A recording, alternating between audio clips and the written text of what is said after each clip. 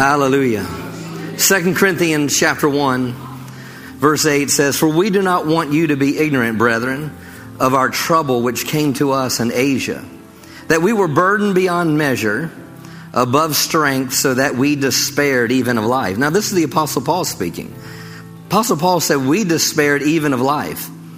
He even says, yes, in the natural, really, he was saying we had this sentence of death in ourselves, that we should not trust in ourselves, but in God, who raises the dead.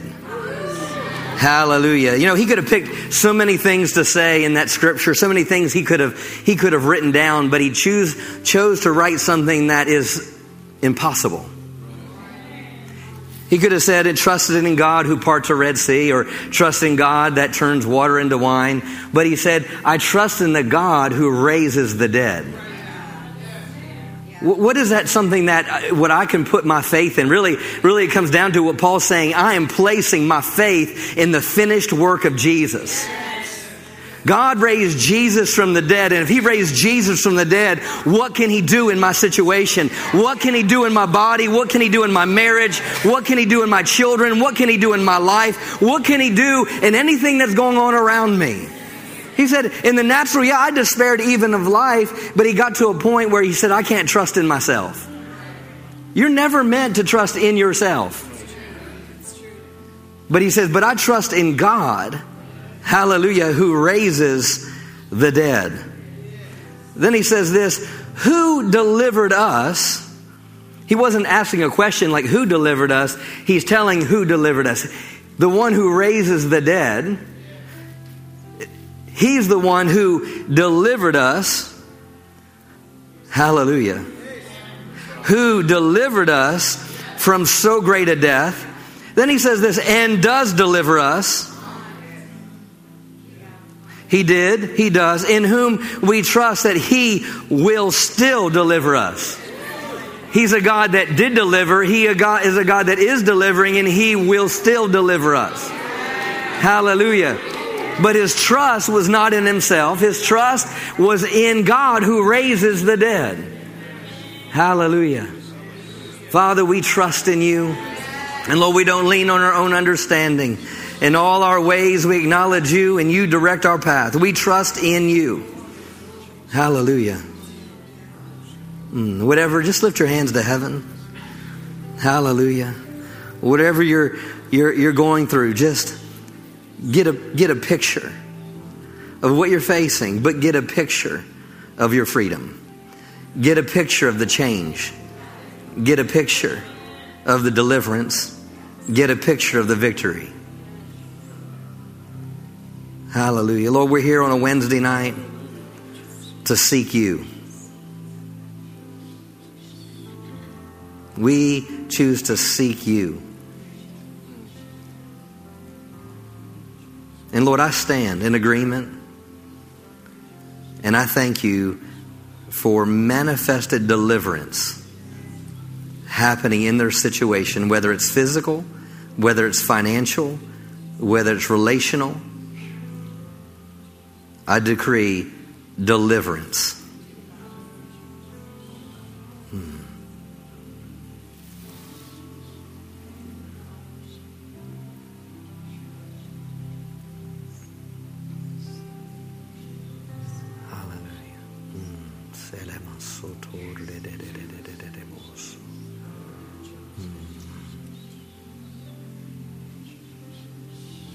I sought the Lord, and He heard me.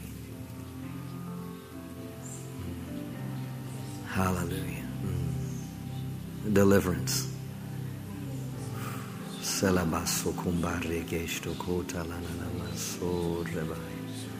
Thank you, Father.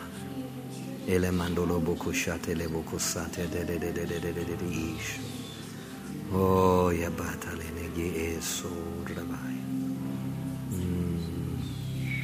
hallelujah. Hallelujah. Let freedom, Lord, just a freedom to invade every heart. Do you know freedom begins on the inside?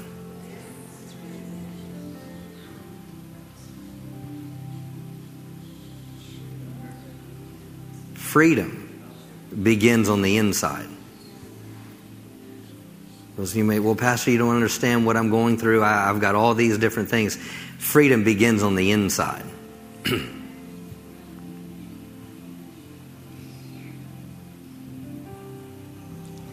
It's a knowing on the inside. Faith is all about a knowing on the inside. I know that I know that I know. Freedom's mine. Freedom's mine. Freedom's here. Freedom's now. Hallelujah. Hallelujah. As people of faith, we're not moved by what we feel. We're not moved. Like I said on Sunday morning, my circumstances don't determine my emotions. Hallelujah. I allow the Word of God. The Word of God dictates my emotions. The Word of God. The Word of God settles me. Hallelujah. Hallelujah. Freedom to invade every heart. Freedom to invade every heart. That woman with the issue of blood, she had freedom in her heart to such an extent that it caused her to press through the crowd to where she said, if I could just touch the hem of his garment, I'm going to be free. She kept, one gospel says she kept saying within herself, if I just touch the hem of his garment, I'm free. There was this knowing on the inside of it, if I just get there, my freedom is going to take place. She was already free. She was just like, I just need to touch him. I just need to touch him. I just need to touch the hem of his garment and I will be free. I will be free. Hallelujah. The Apostle Paul, when he was put in prison, he was free. He was free. Hallelujah. And he even made a statement in his writings. He said you can't restrain the Word of God. Hallelujah. Hallelujah. Father, we thank you for freedom. Freedom. Freedom. I want you to just pray, maybe for the person on your left and your right. I want you to pray over their freedom. You don't know what they may have came in here with tonight, but a freedom. It could be freedom from thoughts. It could be a freedom from just confusion. It could be a freedom from something in the past. It could be unforgiveness. Hallelujah. Hallelujah. The Word tells us that we are to stand in the gap for one another. The Word tells us, hallelujah, that we are to bear one another's burdens and fulfill the law of Christ. Hallelujah. So, Father, we lift up our brother and our sister to you right now, Lord, and we just thank you for the freedom, Lord, that they're pressing into. Physical, financial, relational, in every way, Lord. I thank you for the anointing of God right now, Lord, to rest upon each person in this place. And I thank you for the anointing. The very purpose of the anointing is to break things free. So right now, anointing, break free. Break free. The anointing destroys the yoke and it removes the burden. It destroys it. It obliterates it. Thank you for a freedom. A freedom. A freedom. Selemando koshebradelena osomandeli asorabaya. A freedom. A freedom. Thank you for freedom. Freedom. Freedom, freedom, freedom. Hallelujah. Hopelessness, you go now. Hopelessness, you go now.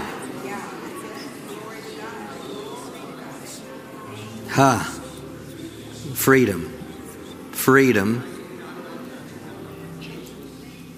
Hallelujah. Thank you, Father.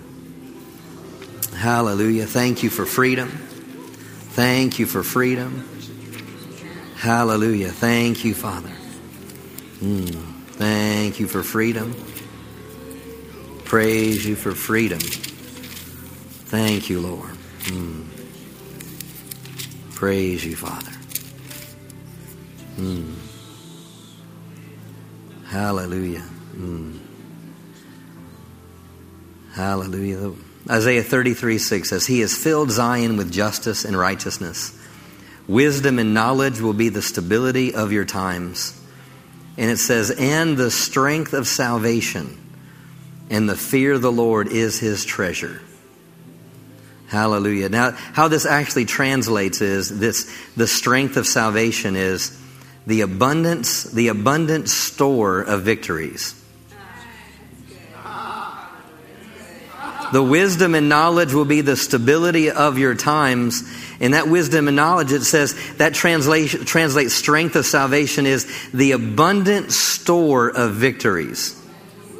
Father, I thank you for the abundant store of victories that come because of the wisdom of God and the knowledge of God. Hallelujah. I thank you for the abundant store of victories. Thank you for the abundant store of victories. I thank you for victories happen all the time at Heritage of Faith.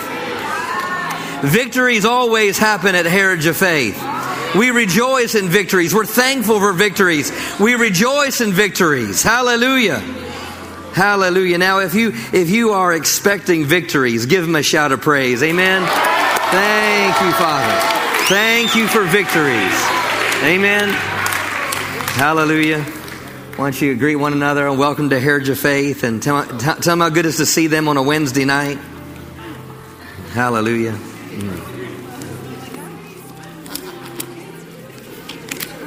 Hallelujah.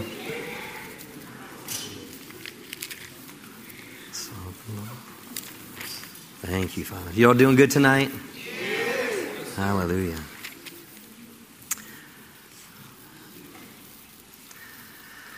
Hallelujah. Amen. Thank Nikki for an awesome word last week. Amen. The gospel of the kingdom. Hallelujah. Now, before I get into the word tonight, we have a special guest, someone dear to the ministry, someone I've known. Actually, I think him and I got to Texas about the same time. I think you were probably, Caleb, 18 years old? Yeah, you were 18 years old. 18 or 19, I think just 18, just graduated high school. And so he came from Alabama to Fort Worth, Texas. I came from Maryland to the big town of Crowley, I should say. But Caleb, and if you want to bring your lady, you can bring her up as well. You want to come on up? Give Caleb a hand. she's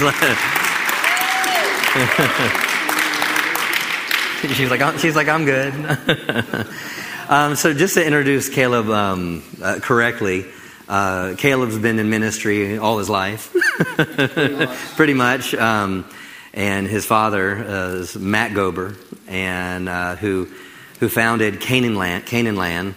And as far as I know, I didn't start pastoring here until 2007, to where I was looking at the finances and things like that. But I think it's pretty much from the founding of the church. As a church, we support Canaan Land Ministries in Alabama, and he can tell you more about that and what he does there, and how he continues to carry on the vision of his father, and also supports and is a support to his mom.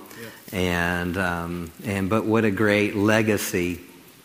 His father getting saved as being an outlaw biker, and he could tell you the story and that, but I just told him just whatever in his heart to encourage you to share with you, and so Caleb. Amen. First of all, I just want to thank Pastor Justin and Annette for even allowing me to share anything tonight and to be able to stand up here. And happy birthday. Oh, yeah. And so First Lady, happy birthday. Yeah, so praise the Lord. And so pray that your birthday was special. My wife, Brittany, you can go ahead and stand up. You can stand up, turn around. Amen. Rich, young, beautiful, godly. Amen. And God hit all of them. But she plays the keyboard, she sings, and I play the guitar, I sing, and we lead worship together, which is such a joy of our heart, and something that we enjoy doing together. Our daughter, she'll be 5 months this Sunday, 5 months. And so Her name is Victoria Faith Gober, and we just got to keep faith in the family, and because I am a faith man and she is a faith woman, and we just don't ever waver from faith. Why? All these people getting away from faith. Why? It works. And it puts you over, and it puts you on top, and it guarantees you victory. So, amen. But such an honor to be here. Once again, thank you for allowing me to share. Went to JSMI with Pastor Justin. I was here 99 through 2001. Went 2 years. Second year, I worked for Brother Jerry in the ministry, helping out. And actually, I had learned how to play the guitar at the time, but I think the first time that I ever played on a platform with musicians in a team was the youth group for Jerry Chevelle's church here under Rodney and Terry Foy at the time. And so anyways, it was quite a journey. It was quite the experience. We did a lot of street evangelism here. I know y'all don't know anything about that. Street evangelism, from the evangelist of the house. And I know evangelism's in Pastor Justin's heart, but we did a lot of street evangelism when I was here, and it was absolutely wonderful. Went downtown Fort Worth and Dallas and shared our light. Was able to go on some mission trips, and those mission trips really marked my life to see people in such need care about us that came over to be with them. I think the second year? Yeah, we went to a completely unreached village, never even heard the name of Jesus. From my understanding, they ate old rice for a week and saved the new rice for us when we got there. And I don't know the terms over there, but I know it was supposed to be 2 hours and 2 rivers, and it was 4 hours and 8 hours and 8 rivers. It was crazy. It was crazy. By the time we got there, they're like, Todd at the time gave us the "What is it worth to you" speech. We could turn around and go right back and make it to our camp, in time before the sunlight goes down, because I don't think there was any lights on the vehicles after 8 hours and 8 rivers. No lights. So it's like, we either go back now or we stay here and spend the night in this village. And that's exactly what we did. And to my knowledge, I think 27 people got saved and 11 people got healed that night. And it went through 3 translators. Todd to, was it David? The head guy that... Yeah, to a third language, or their language, and it went all the way down. And so it was pretty amazing what God did. And then while we were over there, I don't remember who initially laid hands, but I witnessed a deaf person getting their ears completely opened. It was at a different spot, but some of the team laid hands on this guy that was completely deaf, and he could actually hear and was turning around at sounds right after they prayed for him. So we saw things like that, and I know that it's still going on in this ministry. I'm not going to take up much time tonight. Brother Jerry was just in our neck of the woods at Pastor Scott Webb's church there near Birmingham, and it was a great time. We went to the men's meeting. We went to the Saturday night. We had our guys come back for the Sunday night, and while we were there, they usually always have me at the men's meeting get up and just share, things that are going on at Caneland and everything. And so, by the way, for those of you that don't know, we take in guys that have struggled with drugs, alcohol, life controlling issues.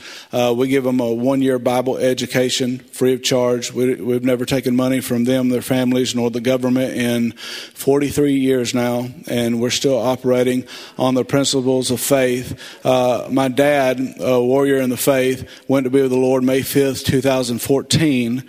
So do the math. 2014, 2024, we've still never taken money. Didn't change what we did even after Dad went to be Lord, and he's still looking after us and providing for us. And we were doing a new project for, a youth facility, children's facility, a new shop for the guys, a mechanic shop, a garage for, some of the cars that we have. And our shop has been broken in like 4 times. People coming in, helping themselves, stealing stuff. And so we moved it to a great location. The groundwork didn't get done right. So, we were believing for the first stage to get done and for everything to get done right and get the foundation, just for the foundation. So I got up, as I always do. I just shared what I was believing for, drawing no expectation other than God. Even though Brother Jerry was there, my expectation was not on Brother Jerry. My expectation was from God alone. I learned from Keith Moore a valuable principle. He said, when it comes to God, expect every promise that he said that you could have. He said, but when it comes to people, expect nothing and then just be grateful for everything. Don't expect anything, but then be grateful for everything. So I didn't have my expectation on anything. They asked me to share. I was just doing my part.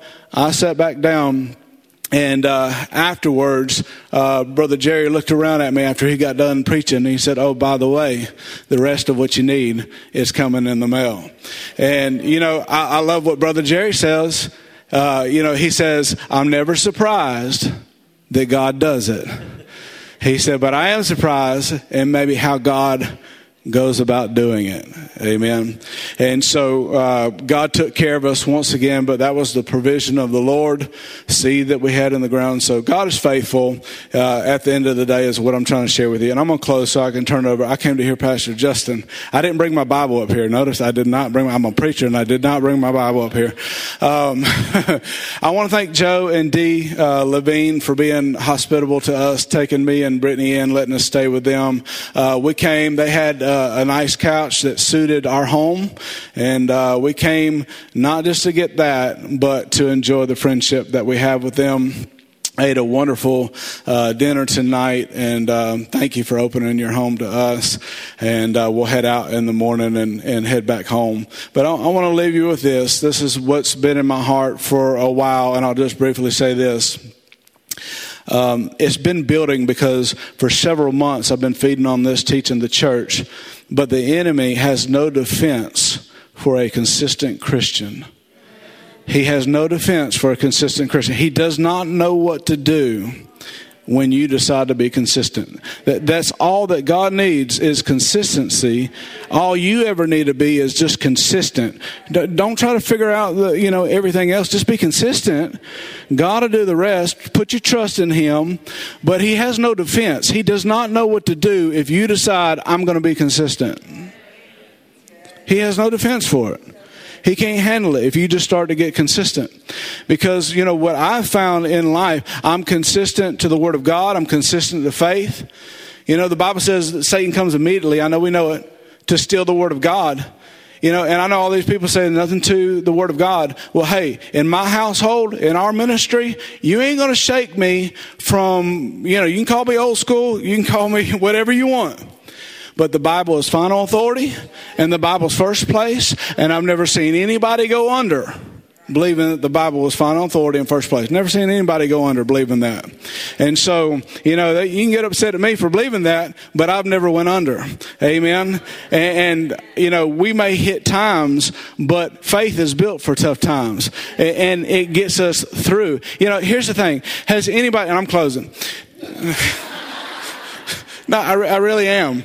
I really did come to hear Pastor Justin, and I'm excited about it. I'm not coming here to preach, but I want to share with you just one principle. Has anybody ever believed God? You've ever believed God, and you trusted God, put faith, prayed, worshiped, God in your word, stood on the word, and got a victory. Anybody? Anybody ever got a victory? Well, if you've ever stood on the word, you prayed, and you gave time in worship, and you saw a victory. If you've ever saw a victory come from God that you acknowledge come from God, it should come every time. It should come consistently. The problem is in the inconsistency, is why we don't see consistent miracles and consistent victories. Because if it works one time, it should work every time. And I'm going to close with this. I think I closed already. Praise the Lord.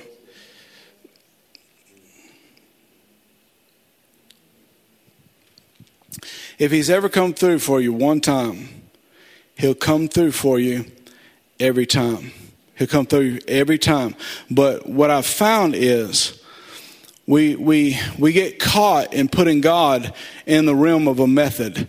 If I do this, if I pray long enough, if I read long enough, if I do this, and we expect it to happen the same way every time, God doesn't work like that. God needs faith and God needs trust. He'll work out how he's going to do it. Amen? And we got to put faith that he will do it and know that he'll do it for us. You know, I heard one time that faith or believing that God can do something is faith in his power. But when you believe that God will do something, that's faith in his mercy.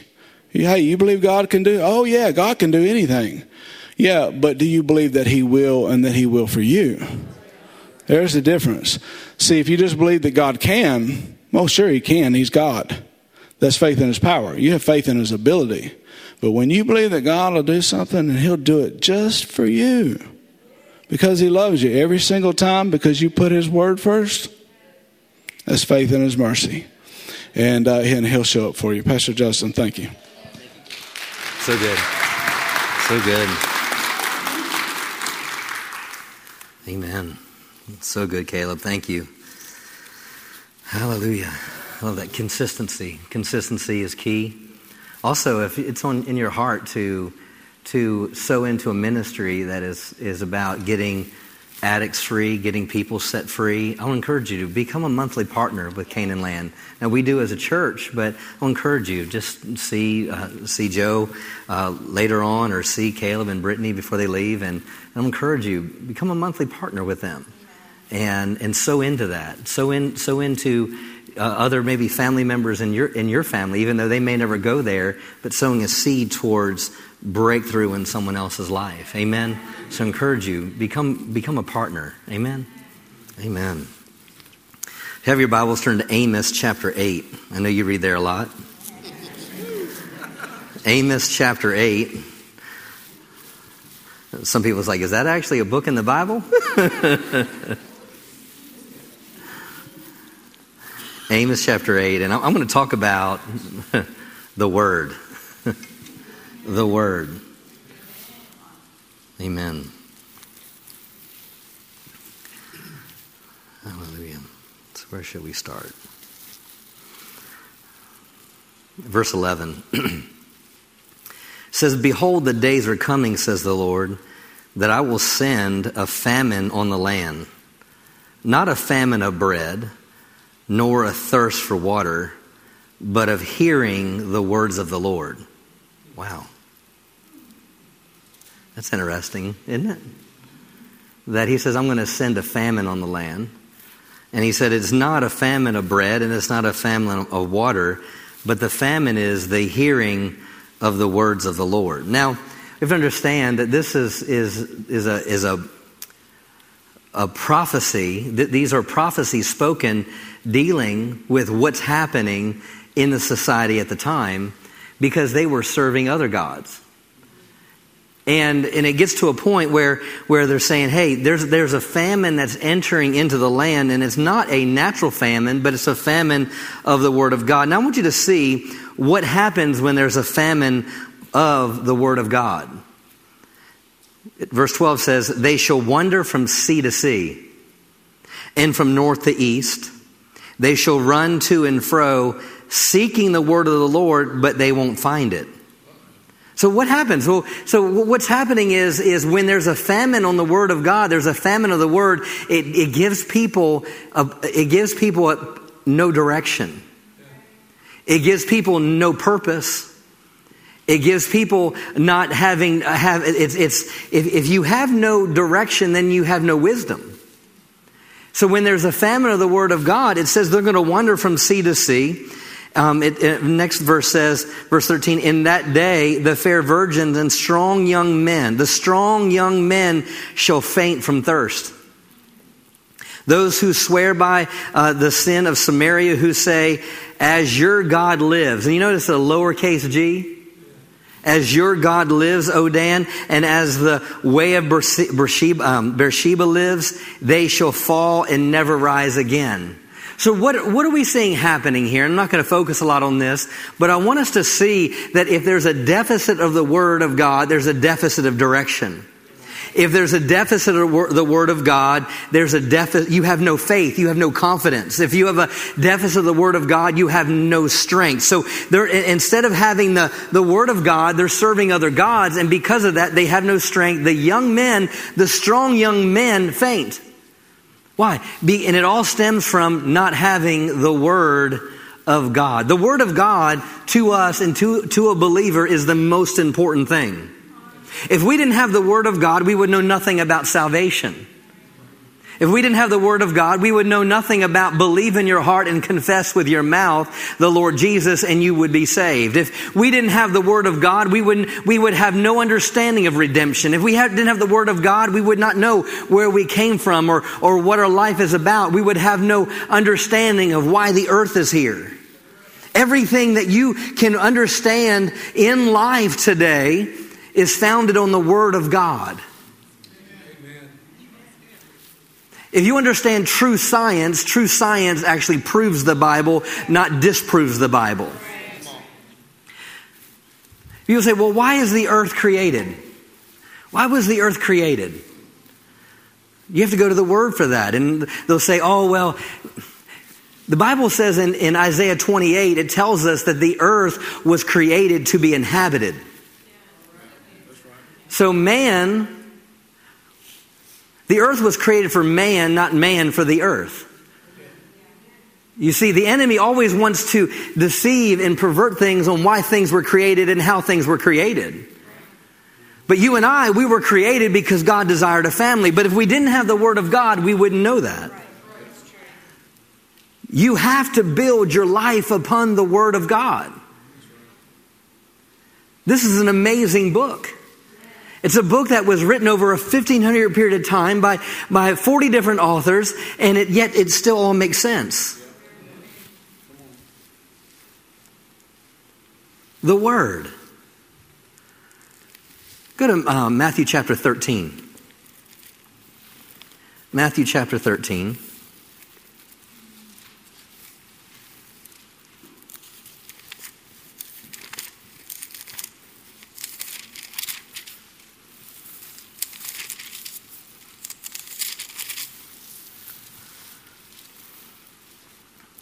Let's look at verse 9. It says, he who has ears to hear, let him hear. Then verse 10 says this, and the disciples came and said to him, why do you speak to them in parables? He answered and he said to them, because it's been given to you.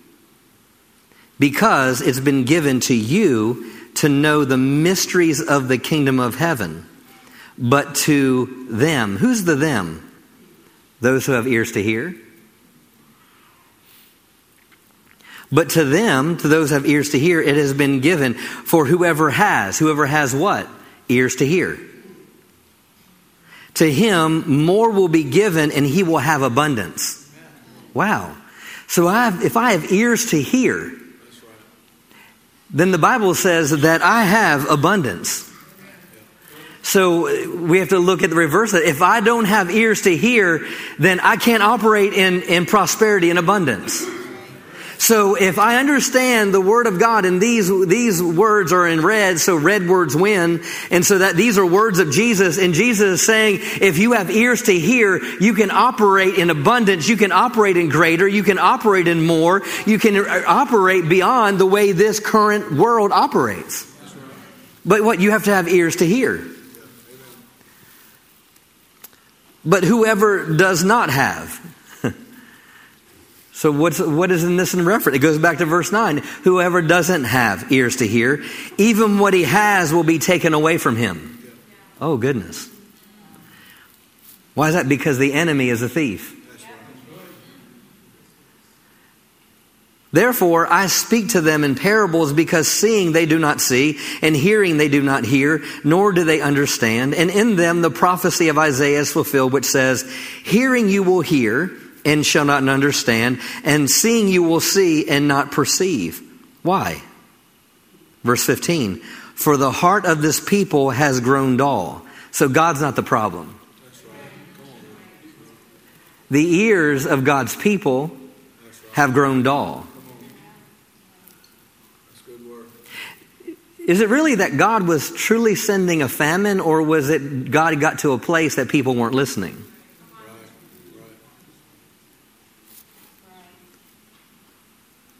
Hearts of this people have grown dull. Their ears are hard of hearing. Now get this, their eyes they have closed. They've closed. They've closed. So this is on the people, not on God. Lest they should see with their eyes and hear with their ears, lest they should understand with their heart and turn so that I should heal them. Another word for heal them there is to make them whole. So if you turn and you have a desire to, hey, I want to have ears to hear and I want to have eyes to see, God is saying, hey, if you want to hear what I have to say and you want to see what I want to show you, then what happens is now I have the ability to do something in your life. Verse 16 says, but blessed are your eyes, for they see, and your ears, for they hear. For assuredly I say to you that many prophets and righteous men desire to see what you see, and they do not see it, and to hear what you hear, and they do not hear it. Therefore hear the parable of the sower. When anyone hears the word of the kingdom and does not understand it, the wicked one comes and snatches it away.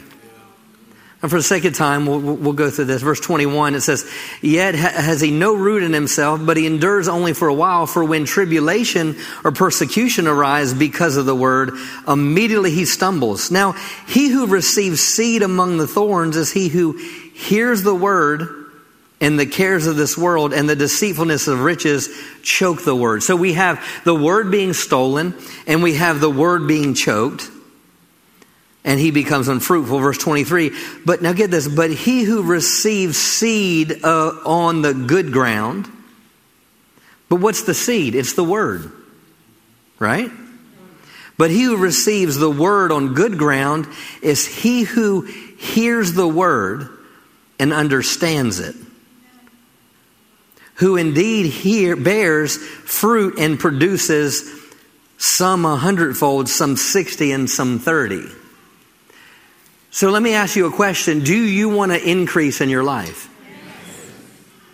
The key to 30, 60, and 100-fold, the key to maximum harvest in your life is getting to a place where you have ears to hear, eyes to see, and a heart to understand.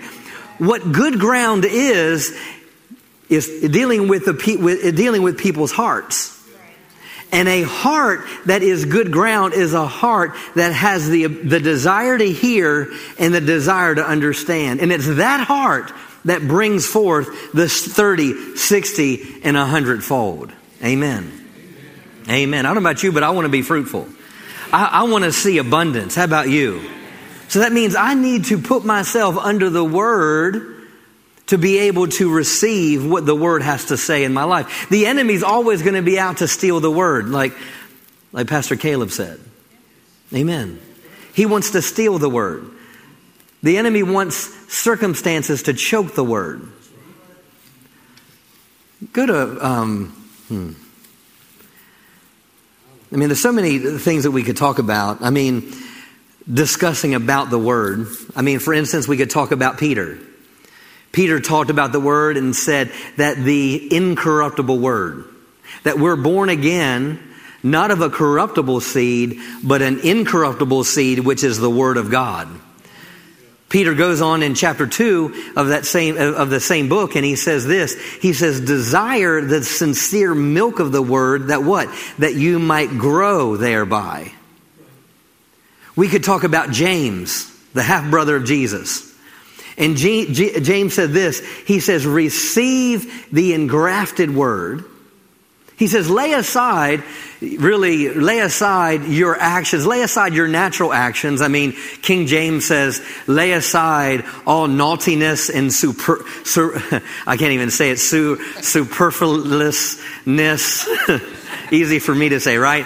He goes, lay aside all these things. And he said, and receive the engrafted word.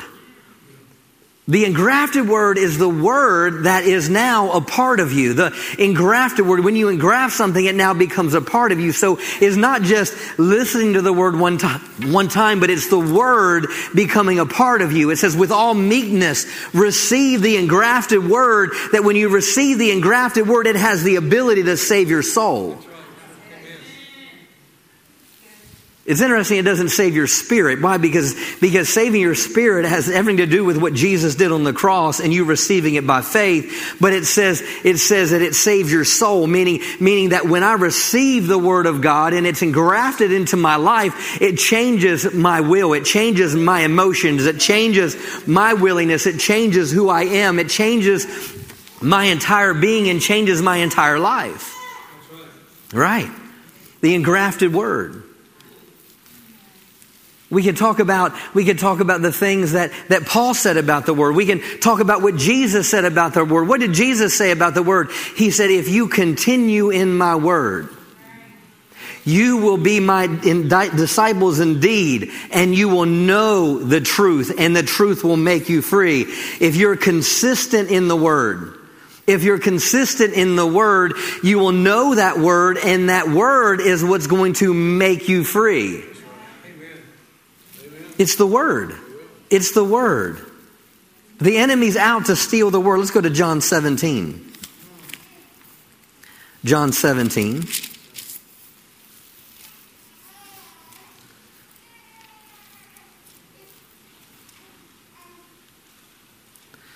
John 17, verse 8. This is Jesus speaking. And he says, for I have given to them the words. Say words. Words are more than one word. The words. Remember, we know Jesus, it says of Jesus, whether we're looking at John 5, whether we're looking at John 8, we know that Jesus said, I only say the things I hear my Father say. Right?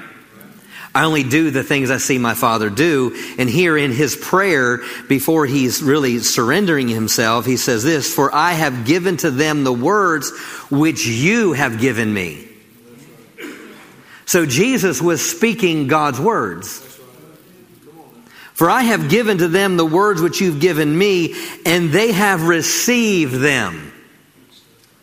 They have received them, meaning this is our part. Are you receiving the words that he's speaking?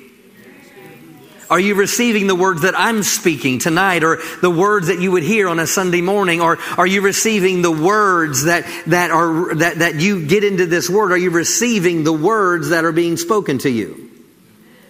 So Jesus is saying, the words I've spoken to you, that you've given me, I've spoken to them. They have received them and have known surely that I came forth from you. And now get this, they have believed that you sent me. This is another scripture that can be another witness that we can say that faith comes by hearing, and hearing by the Word of God. See, Romans chapter 10 tells us that faith comes by hearing, and hearing by the Word of God. If we don't have the Word of God, faith cannot come. So Jesus is saying, I've spoken the words that you've given to me, and they came to a place where they know. See, know is a statement of faith. Know is a statement of fact. When you know something, no one can take it away from you. And Jesus is saying, I brought forth your words that you've given me to speak. They know surely that you sent me. And it says, and they have believed. But the belief on the inside of them would not have come if they did not hear words. Our faith is established upon the Word of God. If you do not have words on a situation, you don't have faith for a situation. You know, years ago, I remember listening to Creflo Dollar, probably in 1997, and I remember listening to him, and I was in Baltimore, and he was telling the story on when he had gotten the report of having cancer. And I remember when he said, when you get the word that you have cancer, you're going to have all sorts of things come through your thinking. You're going to have all sorts of things that are going to attack your mind, all sort of things that are going to go through you. Fear is going to try to dominate you, and all these things are going to come at you, no matter what report you might have from the doctor. And Creflo was saying, how do I battle this? How? Because what faith is the substance of things hoped for, the evidence of things are not seen. So what am I placing my faith in? I have to place my faith in the Word of God. And so when people would come to Creflo and they would say, hey, I'm believing for this, he would say, well, what's your scripture? Well, I don't know. No, because he had to do this in his life, and he was saying, I'm working on something. He would always do this as lifting weights, and he would say, I'm working on something. I'm working on something. I'm working on something. And the Holy Spirit directed him to the Word and directed him to the Scriptures. And every time he's confessing the Word, I'm working on something. I'm working on something. I'm working on something. Because every day the enemy is going to be talking to you, talk you out of the Word. Every time that you get a pain in your body, the enemy's speaking to you and talking to you about something, but you have to talk back to you have to talk back to your you have to speak to the mountain that's speaking to you, and you gotta say, I'm working on something. And what do you work at? I'm working with the Word. I'm lifting the Word. I'm strengthening my faith with the Word. I'm going to the Word, because the Word is where my faith is going to be established and cause me to be strong and immovable in the midst of circumstances. The Word. So their faith was established on the words that Jesus spoke. Go to 1 John chapter 2. 1 John chapter 2. Now, John, of course we know, wrote the book of John. So John is the one that wrote. Even though Jesus prayed it, John wrote it. It's kind of duh. But sometimes when you see things in a different way, it's like, wait a minute. So this is something John had to hold on to his entire life. John, the one that they tried to boil in oil and they couldn't kill him.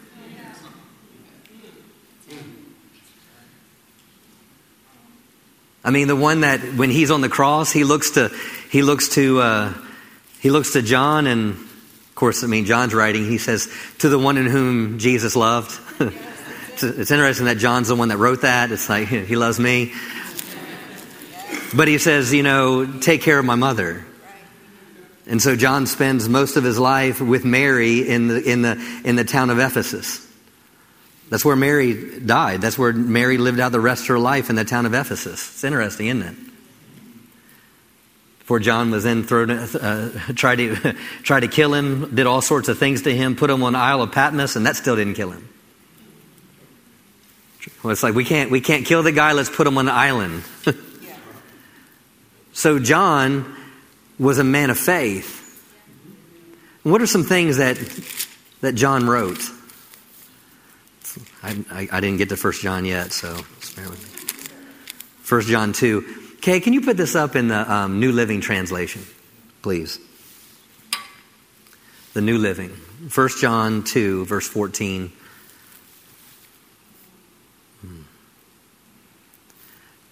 We'll read that in just a moment. But I'm going to read this in the King James real quick. I'm going to go through it real quick.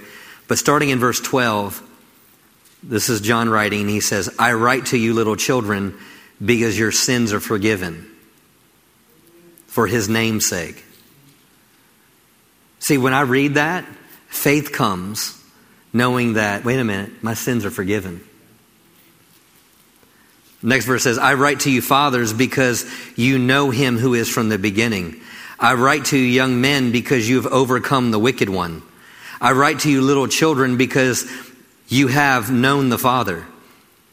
Verse 14 in the New King James says, I've written to you, fathers, because you know Him who is from the beginning. I've written to you, young men, because you're strong and the word of God abides in you, and you have overcome the wicked one. Let's look at this in the New Living. It says, I've written to you who are God's children because you know the Father. I've written to you who are mature in faith because you know Christ who existed from the beginning. I've written to you who are young in faith because you're strong. And what? God's Word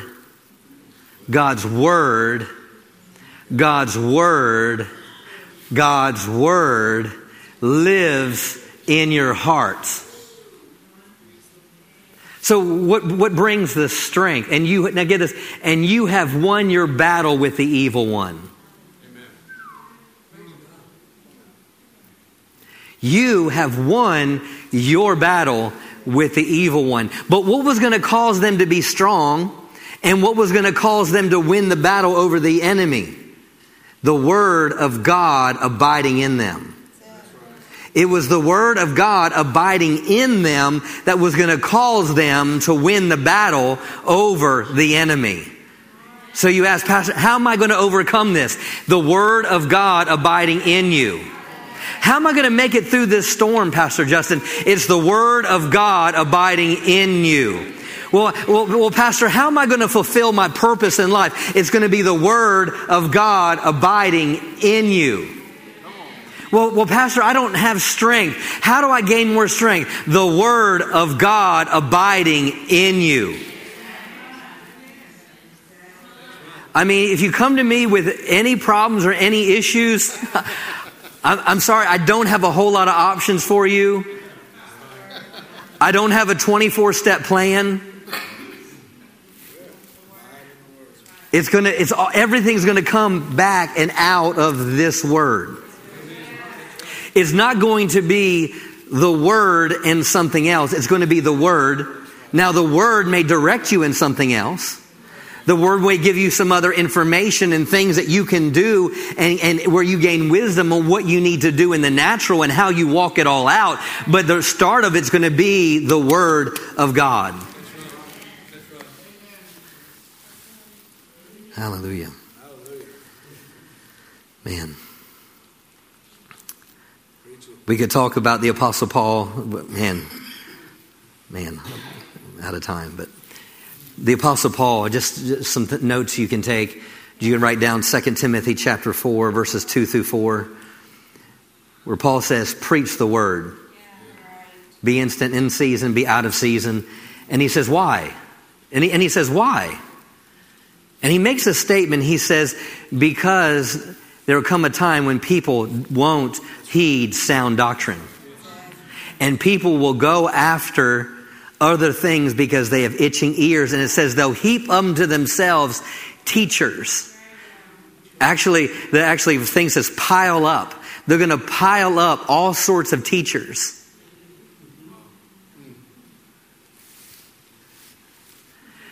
And that may look like this. Well, I like what that preacher says, but I'm not sure about everything he's saying.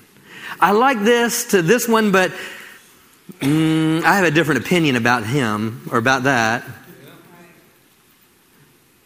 And it's like I just want to hear something that I agree with, not something that challenges me. I want to hear something that's going to cause the Word to conform to my lifestyle instead of me to conform my life to the Word. So Paul is having to warn them. He's warning Timothy, who ends up being the pastor of Ephesus, and says, just preach the word. Be instant, in season, out of season. Just preach the word. Just preach the word. There's so many things being taught and preached today, but that's not the word. Just preach the word. Preach the word. If I give you my opinion in a message, I'll tell you this is my opinion. Even Paul, when he was writing, he was saying, now this is my opinion. He even said that, now this is my opinion. Some of the things written talking about women being preachers in church were things where he actually stated, well, this is my opinion. He didn't say it was doctrine.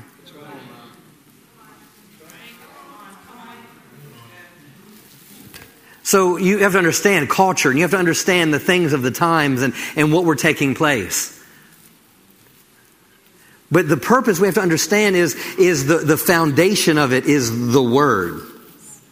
And he said, preach the word. Why? Because there's going to come a time when you're going to have all sorts of other things that are going to come at you. Real quick, Philippians 1, he encouraged them in the message. It says, every time you cross my mind, I break out in exclamations of thanks to God. Each exclamation is a trigger to prayer. Now get this, I find myself praying for you with a glad heart. Then he says this, I'm so pleased that you have continued on in this with us, believing and proclaiming God's word. God's message. From the day you heard it right up to this present time. Ephesians 4, Paul says this. He talks about the pastor, prophet, evangelist, and the teacher. I know I'm talking fast. And he tells them, he says, these gifts are the perfecting of the saints for them to do the work of the ministry. Why would God need to perfect the saints to do the work of the ministry? You have to keep reading because he goes, people will be tossed to and fro by every wind of doctrine. That's right. Meaning back and forth. Every wind of doctrine. Every wind of doctrine. Every wind of doctrine. Every wind of doctrine tossed to and fro. But he tells them that these gifts are for the body so that they can come to a place where they can be built up. So they can be built up into Him who is the head, even Christ. Meaning these gifts are to cause the body of Christ to become stable to the point where the body of Christ in the church looks like Jesus.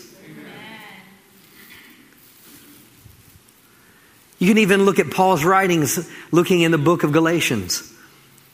He says this in Galatians 1:6. He says, I marvel that you are turning away so soon to another gospel. Do you know how many times I've seen this as a pastor? I mean, or since I've been in ministry at Jerrisville Ministries in 1999, 25 years here, 30 some years born again. How many times I've seen people drawn away? And Paul goes, how soon?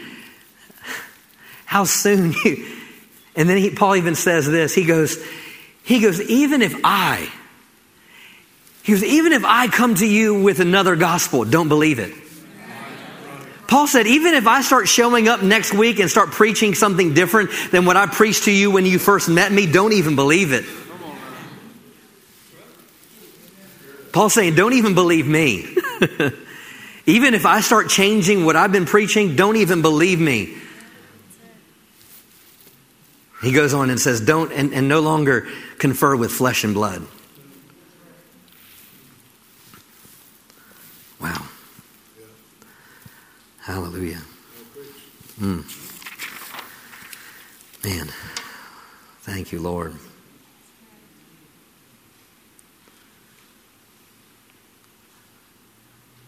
Let's close with this. Go to Colossians 2. Colossians 2.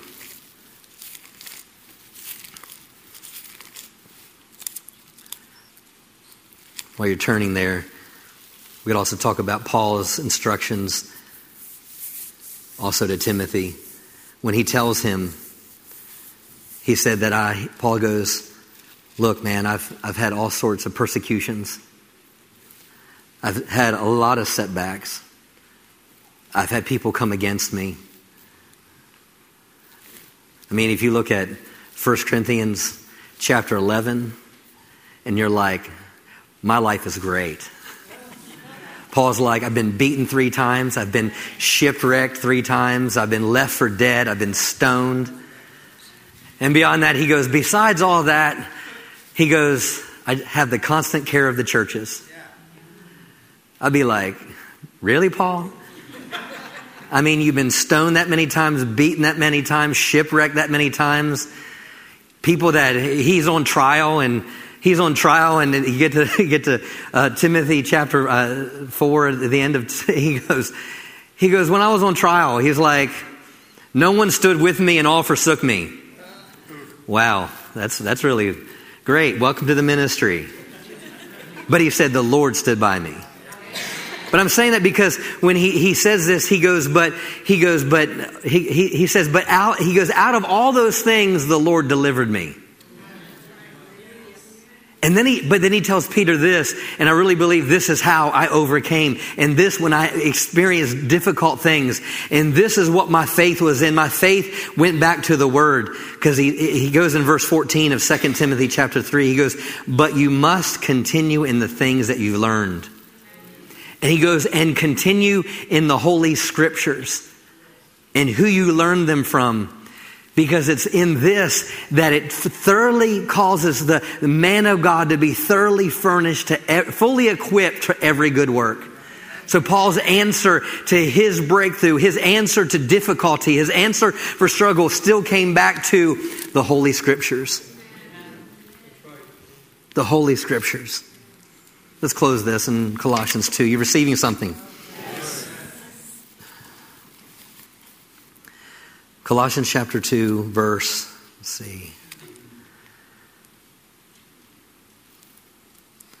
4 says, now this I say, lest anyone should what? Mine says, lest anyone should deceive you. With what persuasive words? Enticing words.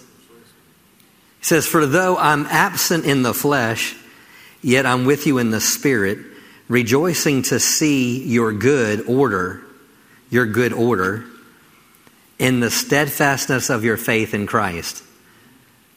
See, what does the enemy come to do immediately? Steal the word.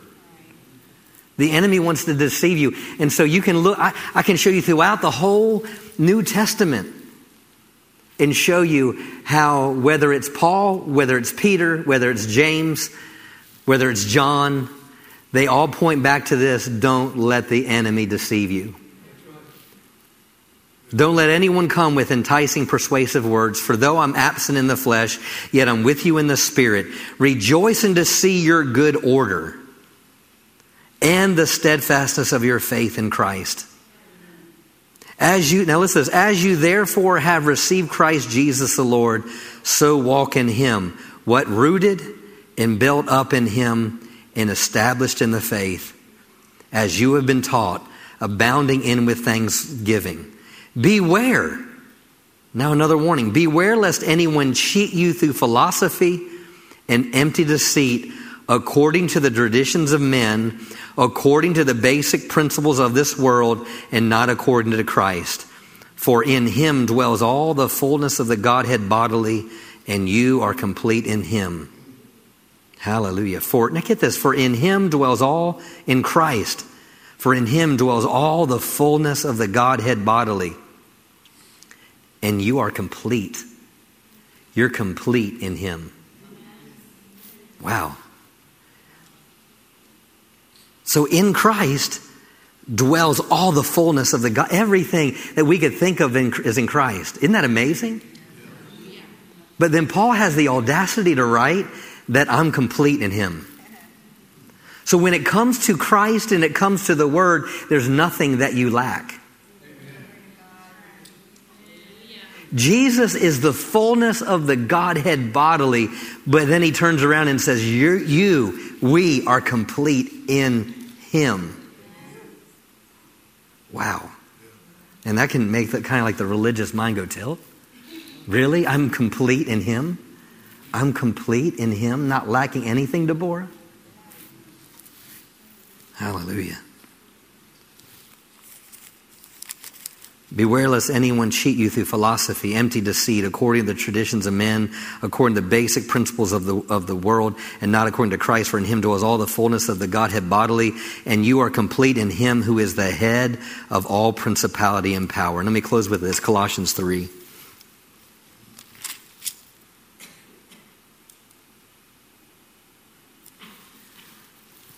Thank you, Father.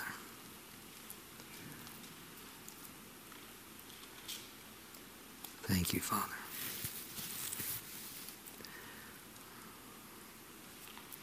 Thank you, Lord. Verse 15. And let the peace of God rule in your hearts, to which also you were called in one body, and be thankful. Verse 16. Close with this. Let the word of Christ dwell in you richly in all wisdom. Let the word of Christ dwell in you richly. Paul's saying to let the word of Christ be in us in abundance. Let the word of Christ dwell in you richly in all wisdom, teaching, admonishing one another.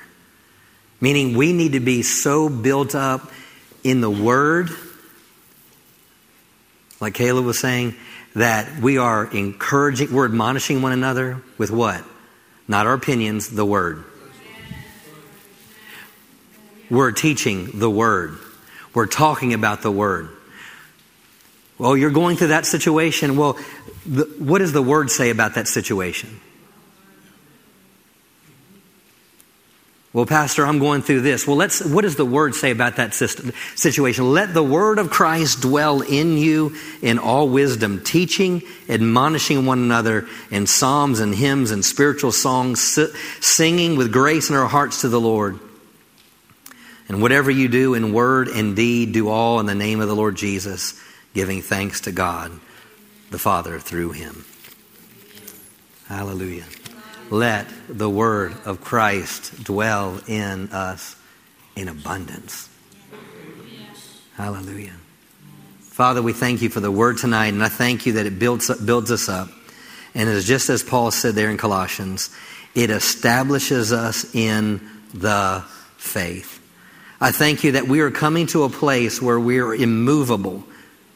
Even though attacks may come, even though circumstances may take place, I thank you that the word is coming to a place where it is dwelling in us richly, and it causes us to be immovable in any and every circumstance. I thank you, Lord, that we're growing in the word. Thank you, Father, for giving us a hunger for the word. And we thank you for it tonight in Jesus' name. Amen. Do you receive that tonight? Amen. Hallelujah. Hallelujah. I rest my case. The word. Hallelujah. Thank you, Father, for the word. Thank you, Lord, for your faithfulness. Hallelujah. Never let the enemy steal your passion for the word. You know, I'm going to just say this because I believe this is for someone here watching by way of internet is, you know, when you are sick in your physical body, you have the flu, something's going on in your physical body, what's the biggest thing that you lose?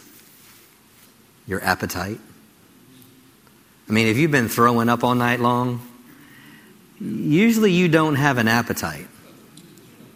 Right? You don't feel good.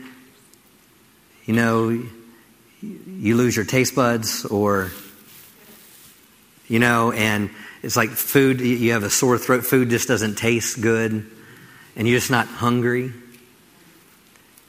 Let me give you a hint, because this is how you can, the thermometer on how you can see your spiritual life. If you don't have an appetite to the word, it's no different than you not having an appetite when you're naturally sick. If you don't have an appetite for the word, then something is sick spiritually. Okay? It's a thermostat. Your appetite for the word, well, I don't feel like going to church. Something's wrong spiritually. I'm telling you, it's just anytime that the enemy tries to get you in a place of not being around the word, not being around other people, something's not right. You're like, well, Pastor, I'm just a loner. No, you shouldn't be.